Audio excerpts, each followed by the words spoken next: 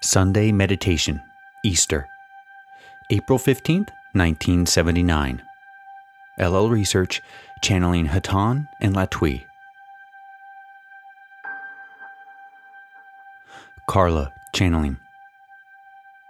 I am known to you as Hatonn, and I greet you in the love and the light of the infinite Creator. I greet you especially on this day, which is holy within your culture. And we are very, very pleased and privileged to be able to be a part of your celebration of that which lives, which was thought to be dead. Within this channel's mind, there is a quote from a poet. It goes like this: April is the cruelest month, breeding lilacs out of the dead ground. We would like you at this time to ponder those words, for you must take all things personally if you would find their inner meaning. Rather than skimming the surface of the meaning, be shameless and make those things which are general specifically about yourself and see what applies. What is the dead ground in your life? Perhaps you know the answer to that already. Perhaps there is all too much of it. The familiar, the simple, and the easy. Those things which are concerned only with the transitory experience which began when you first drew breath in a chemical vehicle on planet Earth, and which end when your last breath is expelled in this experience. In the illusion, this is called life, this breathing.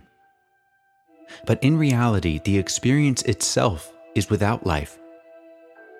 And yet, my friends, you are here, and it is a precious and unusual thing that you are. Many are the souls who have wished at this time to draw breath upon your planet and experience that which is occurring upon your planet at this time. For that which is occurring is a change, just as a change in your seasons may be called a change. You may generalize and say, why, spring is the same as winter. It is the same earth. It is the same trees. But the transformations are remarkable. Out of the dead ground there grow new things that are alive, and those that blossom and bloom. That which was skeletal and brown and bare become lovely, bursting with life and hope and promise. And so is your life at this tiny point, which is the present.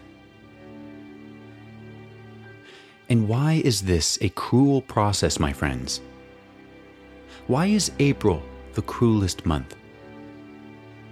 Why is change difficult? Let us move our vision to another story that has held the interest of many for 2,000 years. It is the story of a master among your men, called Jesus, who was taken to a tree and thereupon fixed until he was dead. Does that not seem cruel, my friends? You are in the midst of that which is cruel. Cruelty is a part of change. Pain is the price of growth. When the one known to you as Jesus was lifted gently from that tree, he was dead. And yet it is this holiday that you now celebrate on which he blossomed into that which was not transient, but alive, conscious and loving. Flowers, my friends, are for a season, and many of them are only for a season. They do not regenerate themselves. But you are not flowers. You are seeds, which are sown in the dead ground of a chemical body that you may experience the thunder and the lightning, the rain, the snow, and the wind that only a chemical body can give you. For it is in those circumstances that your emotional reactions are intensified invariably. And it is through this intensification of emotions It is through this often painful process of emotional reaction and thought and contemplation that you grow that within you which is alive, eternal and loving. There is a curious peace to be gained from knowing that you are capable of using those things which are given you, not just those things which are transitorily joyful, but those things which are of transitory pain. This peace, indeed, passes understanding, for it means that in no circumstances are you without propriety, that those things which do not seem to have a purpose do have a purpose, and that purpose is to help you grow. Not in this life only, but in the life that is real, that which extends in the infinite present, in the great circle of time and space, which is now and here forever. We have often said to you that the Creator is a creator of total love, and yet there was a pain in separation when that unity, which was the Creator, consciously separated itself into an infinity of individuals. There was a wish that the Creator know itself, and a hope that the Creator might love itself, and, thus, it gave its parts free will. As you gaze into your brother's eyes, you may see the Creator, or you may see your brother. It is your choice. Truly, you may love the Creator in your brother, and thus, you love the Creator. As you see the world of nature about you at this time, you may appraise the Creator, or you may choose not to. Each moment, you can make of your life as you will, and that too is cruel. That is the ultimate responsibility, for it is only the mature and emotionally strong personality who can remember the Creator and recognize the Creator and love its parts. The good and the bad, so they seem. They are the Creator. Some parts of the Creator do not know that there is one, that the Creator is He, and that the definition of both is love. Thus, your love of that ignorant brother may be the blessing that helps that brother to know himself for the first time. How many times have you been in motion today? How many times have you felt the stillness within you that is the Creator, the perfect balance that is the perfect dance of love? This instrument today spent her morning singing hymns to the Creator. Alleluia, He is risen, she sang. We say to you, Alleluia, you are risen. Your body is transitory. In meditation, allow that feeling of freedom, of love, of sweet companionship, of peace to soak through your chemical body, to soothe those nerves that have been frayed by the intense emotions of your experience at this level. Let hope come into your heart, for the Creator is forever full of hope. Let love heal that which needs healing in your thoughts. Let it touch your pain. The original thought that created you is love. That union can exist again in meditation. This is not an escape, my friends. This is a centering in knowing who you are. We have heard your discussion this evening and the conversation that perhaps meditation makes it more difficult to live among your people. Do not let this be so for you. Let love give you confidence. Let it give you a smile from the heart. Let it give you, above all, compassion. Just as the one known as Jesus finished his stay to the bitter end and triumphed over cruelty, take whatever cup is given to you and drink it unafraid. If it is yours, take it. But in meditation, ask for the discrimination to know that which is yours and that which is not yours. When you feel that you know, you will be as one that has come forth in the spring, in your own beautiful way. Think of yourself as nothing less, for you are beautiful, each of you, as beautiful as the Creator, as lovely and as loving. At this time, I will pause that my brother Laitos might condition each of you and offer you a strengthening wave. I am Hatonn.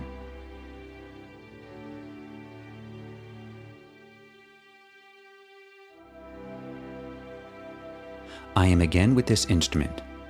I am Hatonn. My brother Latwii wishes only to say a few words.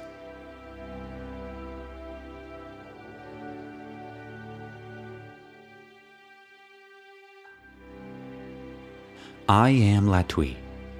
I am with this instrument. I wish you all much love and light. We, in the service of the Infinite Creator, thank you for allowing us in your meetings. We are having a good time this evening. We, in our light ship or plane, which are colors which are different from our identities, are enjoying the show.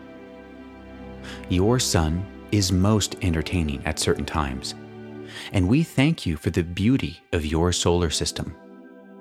We are enjoying it. We only wish to say hello and to give you our love. We feel like children today and wish you the very best of childhood, laughter without fear, and belief without doubt. I am Latwii. Adonai.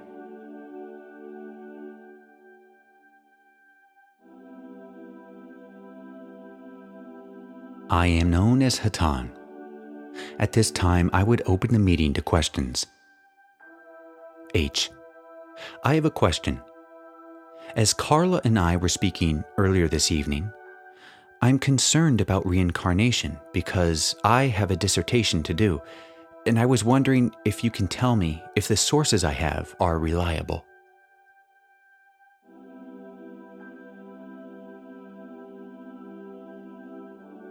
Hatonn. I am conditioning this instrument. I am Hatonn. I am Hatonn. I am Hatonn.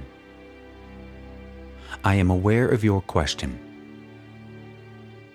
As always, among your people, those books which are written by learned men about subjects which are beyond the grasp of terrestrial science are not reliable, due to the fact that their base of data is necessarily not that of reality, but is predicated upon the insistence that the scientific method, as you call it, be used to prove or disprove theses concerning spiritual subjects.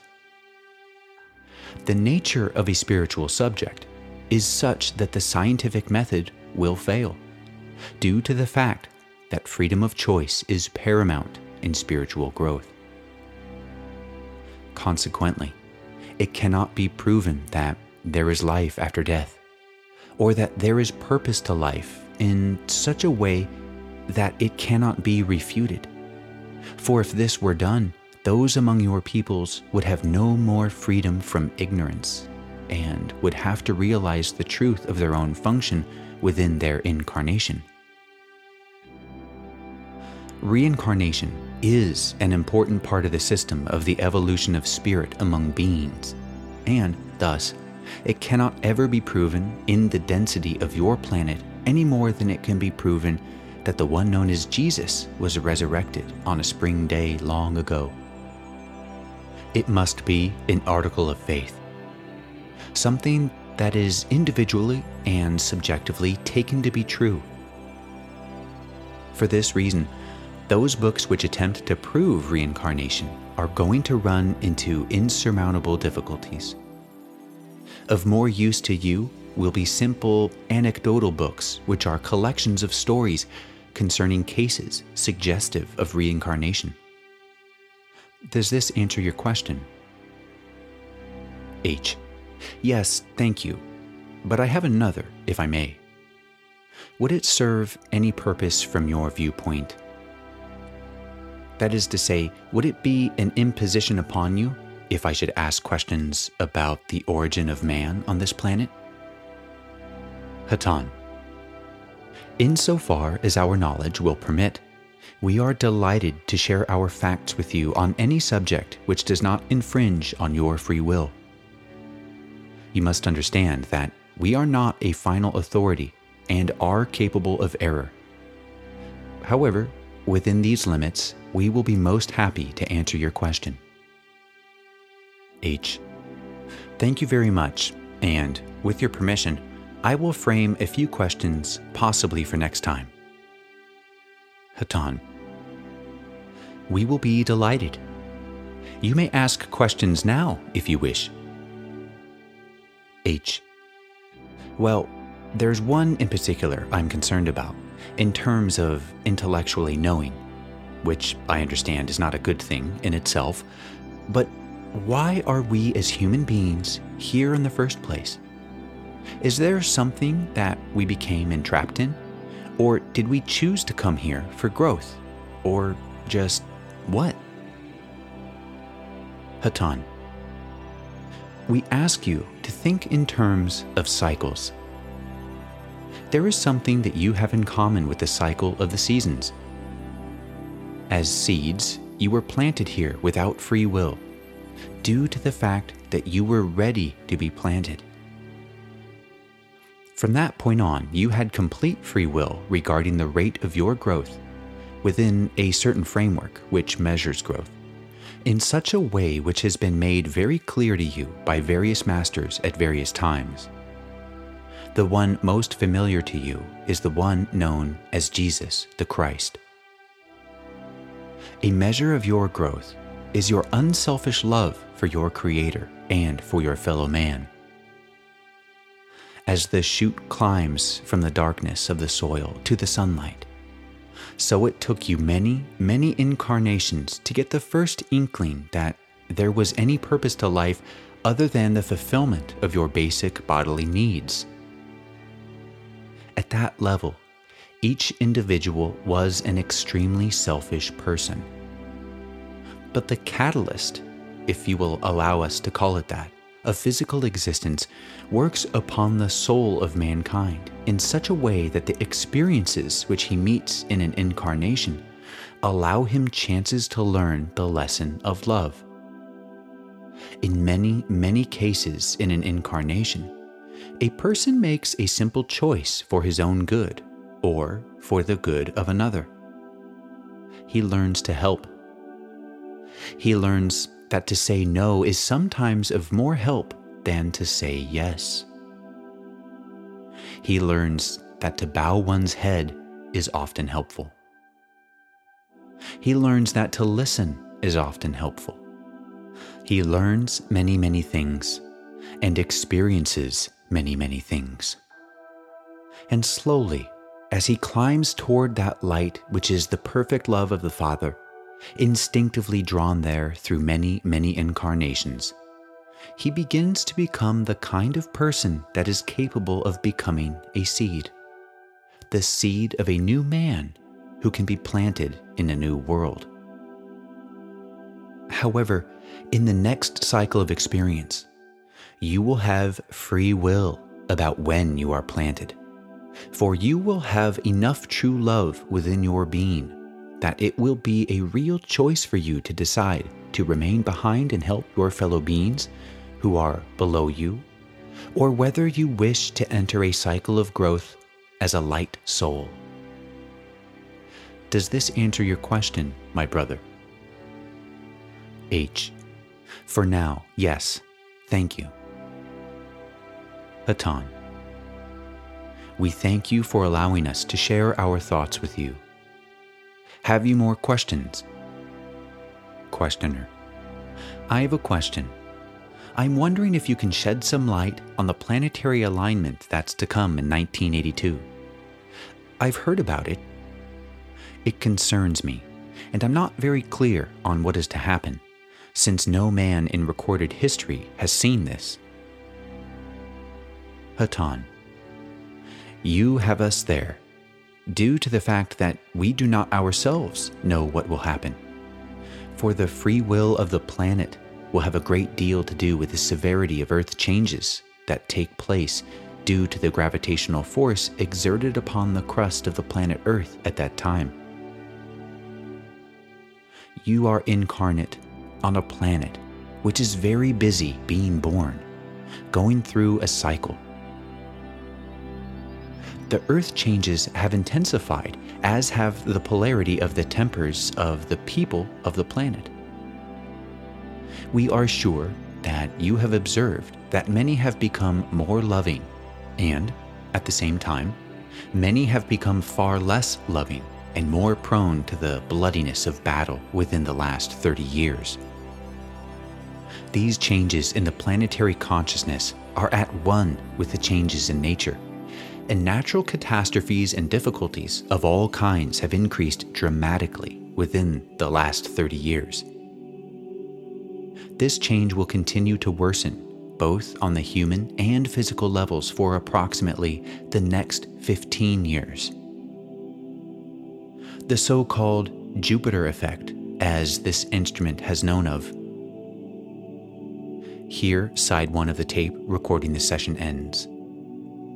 We pick up on side 2 with Carla still channeling Hatonn. While the tape was being flipped, a question was asked about the Shroud of Turin. H. Can you tell us if this is the valid shroud that Christ was garbed in when he was in the tomb? Hatonn. We ask your patience, as this instrument is not yet in a proper state.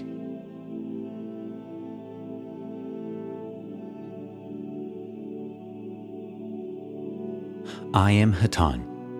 We are aware of your question, my brother, and have spoken with others of your group about this very artifact.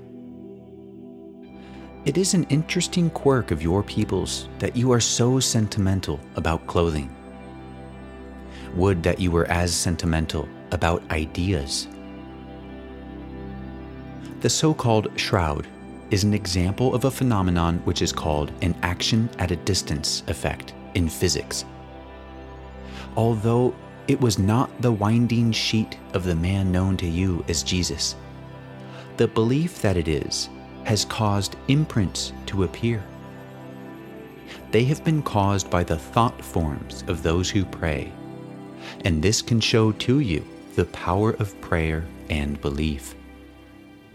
Thus, although we discourage placing importance upon the clothing of those who are dead, let us encourage you to contemplate the immense power of that which you call the Holy Spirit.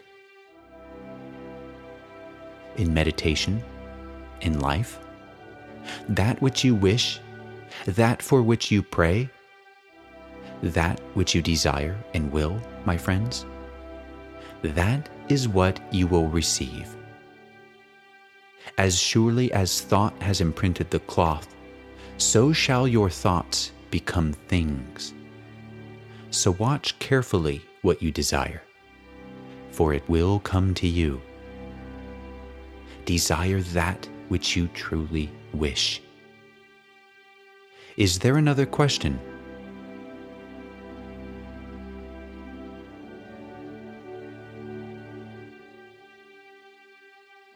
We leave you, my friends, floating upon the winds of change. We are aware that each of you has a feeling at this time of rootlessness, and we encourage you to know that the Creator is everywhere, that your footing need not be recognizable, for the Creator is close. Love is near. Light is all about you. Your security and your safety are never in question. You may live, and you will surely die, but that which is you will bloom anew. and your radiance of being will become ever more bright. We, who are your humble brothers, send you our love. May you rest in the love and the light of the infinite Creator. I am known to you as Hatonn. In the name of the Confederation of Planets in the service of the infinite Creator, I leave you in the love and the light. Adonai Vasu Borragus. Go forth then, rejoicing in the power and the peace of the one infinite Creator.